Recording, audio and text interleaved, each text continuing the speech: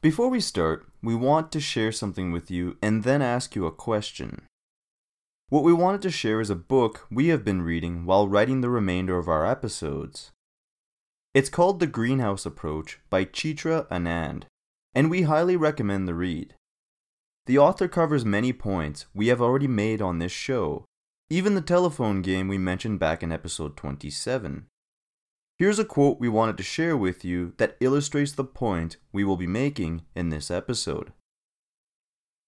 The speed of globalization and its consequent effects we have outlined in emphatic detail, are real. Silo thinking is not an option. Reading sources like this encourages us that we are on the correct path. Here's the question we wanted to ask you. Have you ever had a quick conversation with someone when they told you what they did for work and you had no idea that this job even existed? We certainly have, and we're willing to bet many of you have as well. We want you to keep that in mind as you listen to this episode. The start of our episode may annoy some listeners, and not due to my usual addition of lame jokes. We really want to drive a point home of just how much knowledge we have acquired as a species.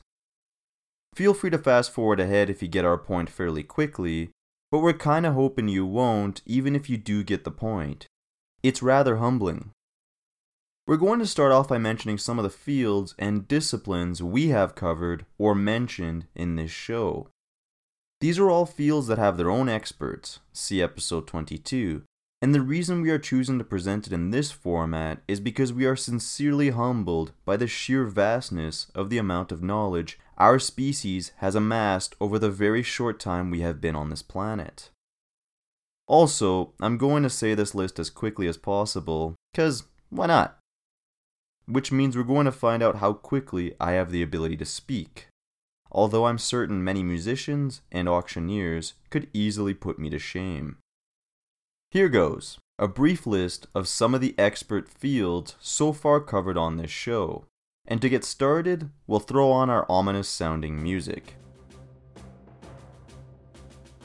Zoology, geoengineering, seismology, hydrology, forestry, marine biology, electrical engineering and technology, ichthyology, atmospheric science, astronomy, physiology, geological science, climatology, international politics, automotive service, sociology, psychology, computer science, medical science, media studies, surgery, neuroscience, oceanography, nutrition, pedology, cultural anthropology, ancient history, agriculture, musicology, nuclear physics, rocket science, construction, 20th century history, chemistry, computer science, journalism, linguistics, environmental science, paleotempestology, paleontology, patent law, economics, ethics, mathematics, criminology, waste management, photography, education, business management, environmental law, electromagnetism, fusion power, energy engineering and management, conservationism, emergency management, artificial intelligence, networking technology, philosophy, sales, politics, marketing, evolution, genetics, kinesiology, statistics, automotive engineering, real estate, tax law, information technology, accounting, strategic management, mechanical engineering, nanotechnology, project management, and human behavior. And something we want you to keep in mind is that many fields mentioned have a high amount of subfields. We mentioned chemistry, but here's a quick rundown on the sub-branches or subfields of chemistry. Again, these subfields also often have their own experts. We pulled the list off Wikipedia. You can check it out for yourself under List of Academic Fields. Analytical chemistry, astrochemistry, atmospheric chemistry, biochemistry, chemical engineering, chemical biology, computational chemistry, cosmochemistry, electrochemistry, environmental chemistry, femtochemistry, flavor, flow chemistry, geochemistry, green chemistry, histochemistry, hydrogenation, immunochemistry, inorganic chemistry, marine chemistry, mathematical chemistry, medicinal chemistry, molecular biology, molecular mechanics, nanotechnology, natural product chemistry, neurochemistry, organic chemistry, petrochemistry, pharmacology, photochemistry, physical chemistry, polymer chemistry, radiochemistry, solid state chemistry, supramolecular chemistry, surface chemistry, synthetic chemistry, and theoretical chemistry. There's more, and chemistry is only one scientific discipline. There are many more subfields that exist for every major field of science and engineering. There exist thousands of academic fields and subfields. It may be time to admit that our well of knowledge might need to be upgraded to a sea of knowledge. During this upgrade, Carlos will navigate us up the intro. Welcome to Viable Underdogs, where we try and teach you cool things and hopefully encourage everyone to become a bit more sustainable. My name is John. The lateral thinking generalist, Carlos, is with me as well. This is episode 32. Today, we're attempting to drive the point home that as a species, we have too much knowledge for our current systems to handle. This is the reason no one has thought to combine management concepts with sustainability. We propose a new field of generalists who specialize in lateral thinking be created. This would likely prevent another situation like the sustainability crisis from occurring. If we go back to our analogy of comparing human-acquired knowledge to a volume of water, then even with rudimentary maps and a compass, some of us would probably be able to navigate a large lake even with not too much experience. But once you start getting to the scale of bodies of water like the Mediterranean Sea, you would likely want to hire a navigator if you're not that familiar with navigating. These days, there is too much knowledge for a typical person to even know where to start looking, and we need help navigating this sea of knowledge. So what exactly is lateral thinking, and how could it single-handedly solve global sustainability?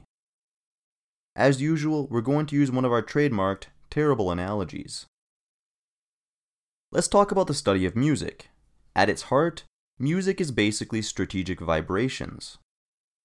If I start beating on a drum, or on my desk, I'm creating music. It's just not good music, it's out of tune. But a professional or even amateur musician is considered to be in tune. The music sounds pleasant to our ears. And this can be mathematically proven with the study of harmonics. An expert musician's brain is able to pick up even the slightest amount of unwanted musical vibrations, unwanted sound waves. A musician's brain in music could be compared to various sophisticated equipment we humans utilize to study harmonics in other fields. This is done with mathematical functions like the Fourier series, named after physicist and mathematician Jean-Baptiste Joseph Fourier, who developed the function while studying heat transfer. In essence, the study of vibrations, or music, is the study of harmonics, and this principle crosses many fields.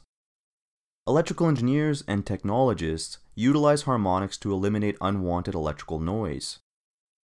Without these mathematical functions, our electric grid would not operate anywhere near as smoothly.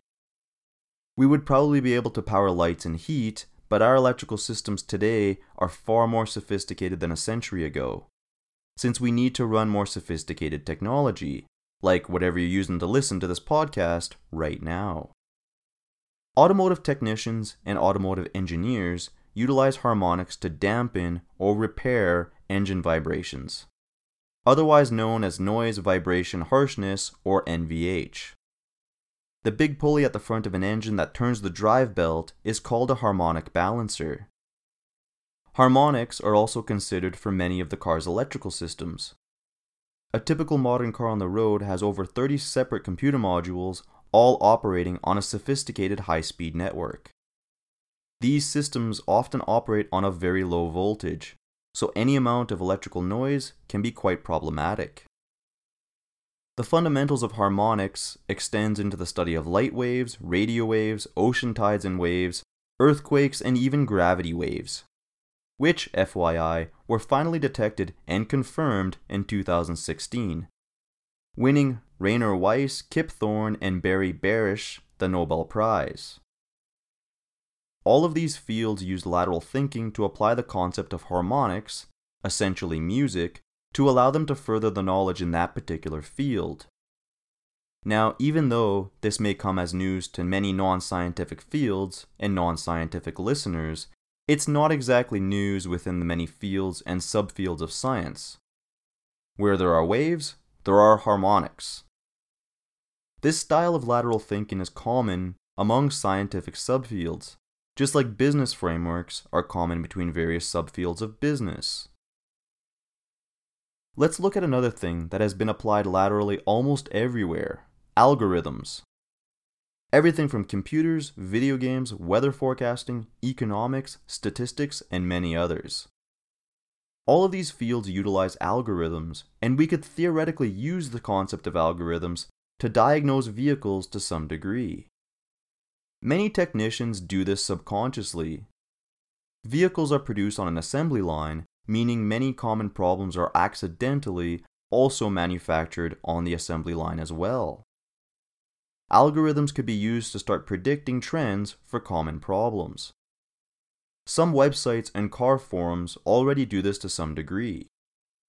It's risky though, because even if 10 to 20% of the vehicles have a specific problem, it still means that 80 to 90% of them don't. This can result in someone chasing after the wrong problem, particularly if they don't have enough knowledge on the subject to fully understand very nuanced or subtle differences. Kind of like how expert musicians can hear and pinpoint the source of minor harmonic differences. The differences themselves might be minor, but the consequences of these minor differences can make the difference between a good song and nails on a chalkboard. We're not trying to say that algorithms in automotive diagnostics would be beneficial for the general public, but it could provide another useful diagnostic tool for professional technicians. The onboard diagnostics often operate on similar principles already. Car manufacturers need to use math, statistics, and algorithms to determine how to launch recalls and service bulletins. Another example of lateral thinking. We had so much knowledge, even before the start of the 20th century, that we needed a way to organize our libraries using the Dewey Decimal System, which Melvin Dewey created in 1876. Long before television and the internet, not to mention the advancements made in just about every field during the 20th century mass disruption. Dewey, you fool! Your decimal system has played right into my hands! So, what's our point? Well, let's look at a common problem in business and see how exactly it relates back to knowledge and academic fields. In the field of business, the study of organizational structures is quite big. Large organizations are often plagued with bureaucratic inefficiency. This can often be traced back to the way the organization is structured. Different types of organizations benefit from different types of structures. A good example of a functional structure are military structures. Everyone within the military understands the chain of command. The functional structure is often used in businesses too. The president, or board, might have various presidents of various functions directly beneath them. A vice president for marketing, finance, production, research and development, human resources, etc. Then these respective vice presidents have a whole department of staff who answer exclusively to these vice presidents. The biggest disadvantage to this style of structure is the functional chimneys problem, or silo effect. Here's a definition of the functional chimneys problem from the textbook Management by Schermerhorn and Wright. The functional chimneys problem, or silo effect, creates a lack of communication, coordination, and problem solving across functions. When problems occur between functions, they are too often referred up to higher levels for resolution, rather than being addressed by people at the same level.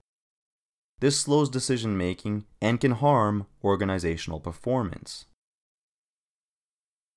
What this means is that one department doesn't always cooperate and communicate with other departments, since these departments don't tend to interact with each other and share ideas. This is because these structures are based on the foundation of the chain of command. We're not trying to suggest that one organizational structure is inherently better than another, but it's important to realize that every structure has pros and cons. The silo effect is a definite con of functional organizations. Some functions that have a lot of overlap, like sales and marketing, may share many of the same ideas. Much like different fields of science share ideas like harmonics. But the more these fields diverge, the less likely this is to happen. Engineering departments can start to argue with the accounting department if they don't agree on financial matters, because neither field really understands what the other does. An accountant is not an engineer, and vice versa. This is why the business field created structures like matrix organizations, which allow for more communication and idea exchange between departments. So back to our collection of knowledge. We have a similar functional chimneys problem, or silo effect, occurring between academic fields. The sharing of knowledge between fields of science is still occurring, but it is already starting to slow down between fields that share common roots. If we turn back the Earth's clock to Leonardo da Vinci's time, when we still had a small pond of knowledge, it was not uncommon for academics to study more than one discipline. Da Vinci himself was knowledgeable in math, engineering, drawing, painting, history, cartography, architecture, geology, astronomy, and others. Knowledge was not as plentiful back then, so it was easier to be an expert in this many fields. This was a time before calculus and the Industrial Revolution, after all. In 2019, it can take over 10 years of dedicated study to be called an expert in just one single field. And the emergence of all the subfields have further compounded this siloing effect. And the more this effect is present, the greater the divide between major fields. You can even see this with the way we discuss field categories like STEM. It stands for Science, Technology, Engineering, and Maths. And business is not a part of that acronym, though it will probably be added in the near future. We are not the first ones to present this idea of the silo effect of knowledge. We will leave a link at the end of the episode, and as always, we encourage you to do more research. As with all newer ideas, however, it likely won't be without its critics. But if you are asking yourself why no one has made these connections before, well, globally, we don't exactly teach people to think this way in schools. Historically, people typically go to school to become specialists, not generalists, although even this is slowly starting to change. Some universities are already offering programs that combine engineering and business. This makes sense. Who do you think started the fields of business? Scientists, engineers, and accountants. Vilfredo Pareto, 80-20 rule, engineer, see episode 24. Prisoner's dilemma and game theory, Albert Tucker, mathematician, see episode 10. Kurt Lewin, change management, psychologist, see our upcoming change management episode. Business is a science, but it appears that the academic world is still slow to change their minds to the acceptance of this idea.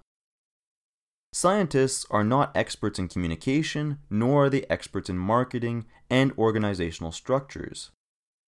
These are legitimate fields that are oftentimes not held in the same regard as other scientific fields. This is unfortunate and part of the reason why these connections have not been made before. Every field in science should have some experts learning the basics of business management. This is already starting on its own, just very slowly. See adoption curves in episode 24 and 31. As well, many businesses need to integrate strategies from other fields, such as how the oil company BP should have deferred to the expertise of crisis managers and crisis communicators. See episode 31 again. We highly suggest the creation of a new field of lateral thinkers, so that problems in our fast-changing world can quickly be identified and solved using many solutions that already exist. Globally, our systems work, but they are in need of periodic updating to keep up with our changing world. No different than if your computer was still running on Windows 95 with dial-up.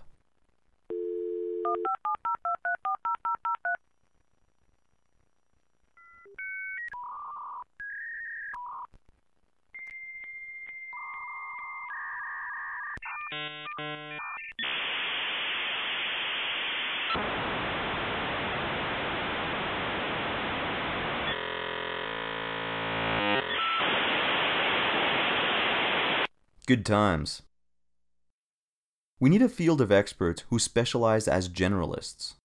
These generalists would have three main jobs. Number 1, translating complicated concepts and simplifying them for the general public. Number 2, identifying ideas from one field that may be beneficial to another field, otherwise known as lateral thinking. Number 3. Ensure that all the info is the most up to date. Even the business textbook we have used several times on this show has dated information, but we used a book with dated information intentionally. We are proposing, quote, new ideas with proven processes that have existed now for decades. If these concepts are unfamiliar to you, we encourage you to pick up any business book written in the last 20 years. Many of these concepts will still be there. So if anyone asks you why the world needs a field of generalists who exclusively deal with lateral thinking and helping others navigate the sea of knowledge, please send them to us. The state of the sustainability crisis is proof that this field of professionals does not exist. Just in case anyone wants to say, well, we already have people who do that, look at X or look at Y. If this is the response, then something needs to be reevaluated. Because these sustainability issues could have been addressed much earlier if people had been actively looking for it. This field of generalists would help specialists navigate the sea of knowledge for sources on ideas. How other fields may already have come up with ideas and solutions that this field may benefit from. This would in turn hopefully prevent future problems on the same ridiculous scale of sustainability from ever occurring again. Earth, we leave this problem in your hands to come up with a solution. But the reason we have mentioned YouTube channels and resources like Crash Course, SciShow, and Khan Academy is exactly for this reason. Because anyone listening to this podcast currently has access to the largest volume of knowledge ever acquired.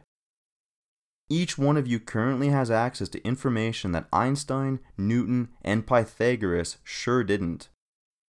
Statistically, there's a good chance the next Einstein will be born in India or China, since over a third of our global population lives in these two countries.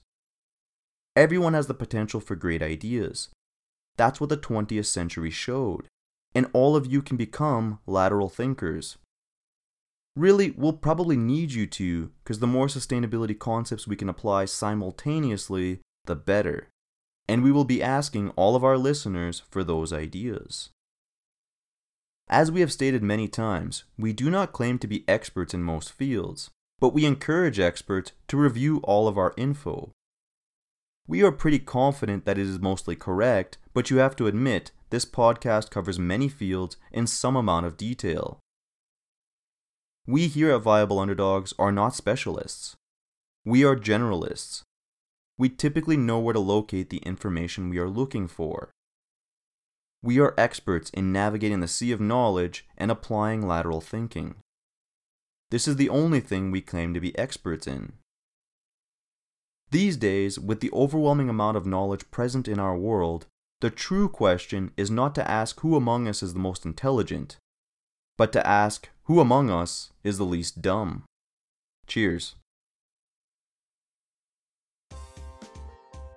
Thanks for listening. As always, please share and forward this podcast. The first step towards realistic sustainability is in knowledge and discussion. And this can't happen without everyone's input. Please send any questions, comments, or funny TV quotes to viableunderdogs@gmail.com. Our intro music is composed by Mark Kronowski, and the music currently playing by Jonathan Atkinson. One source of info that some listeners may have forgotten about or are unaware of are libraries and librarians. We love the internet, but there is a reason libraries are still around. Some of that info is hard to come by anywhere else. More info on the silo effect of knowledge can be found at theguardian.com. The article is called Disciplinary Dilemma: Working Across Research Silos is Harder Than It Looks, published on June 11, 2014 by Andy Sterling. The second article is called Generalize, Don't Specialize: Why Focusing Too Narrowly is Bad for Us, published on July 12, 2019 by David Epstein. The textbook Management was written by John Schermerhorn Jr. and Barry Wright. This is the third edition.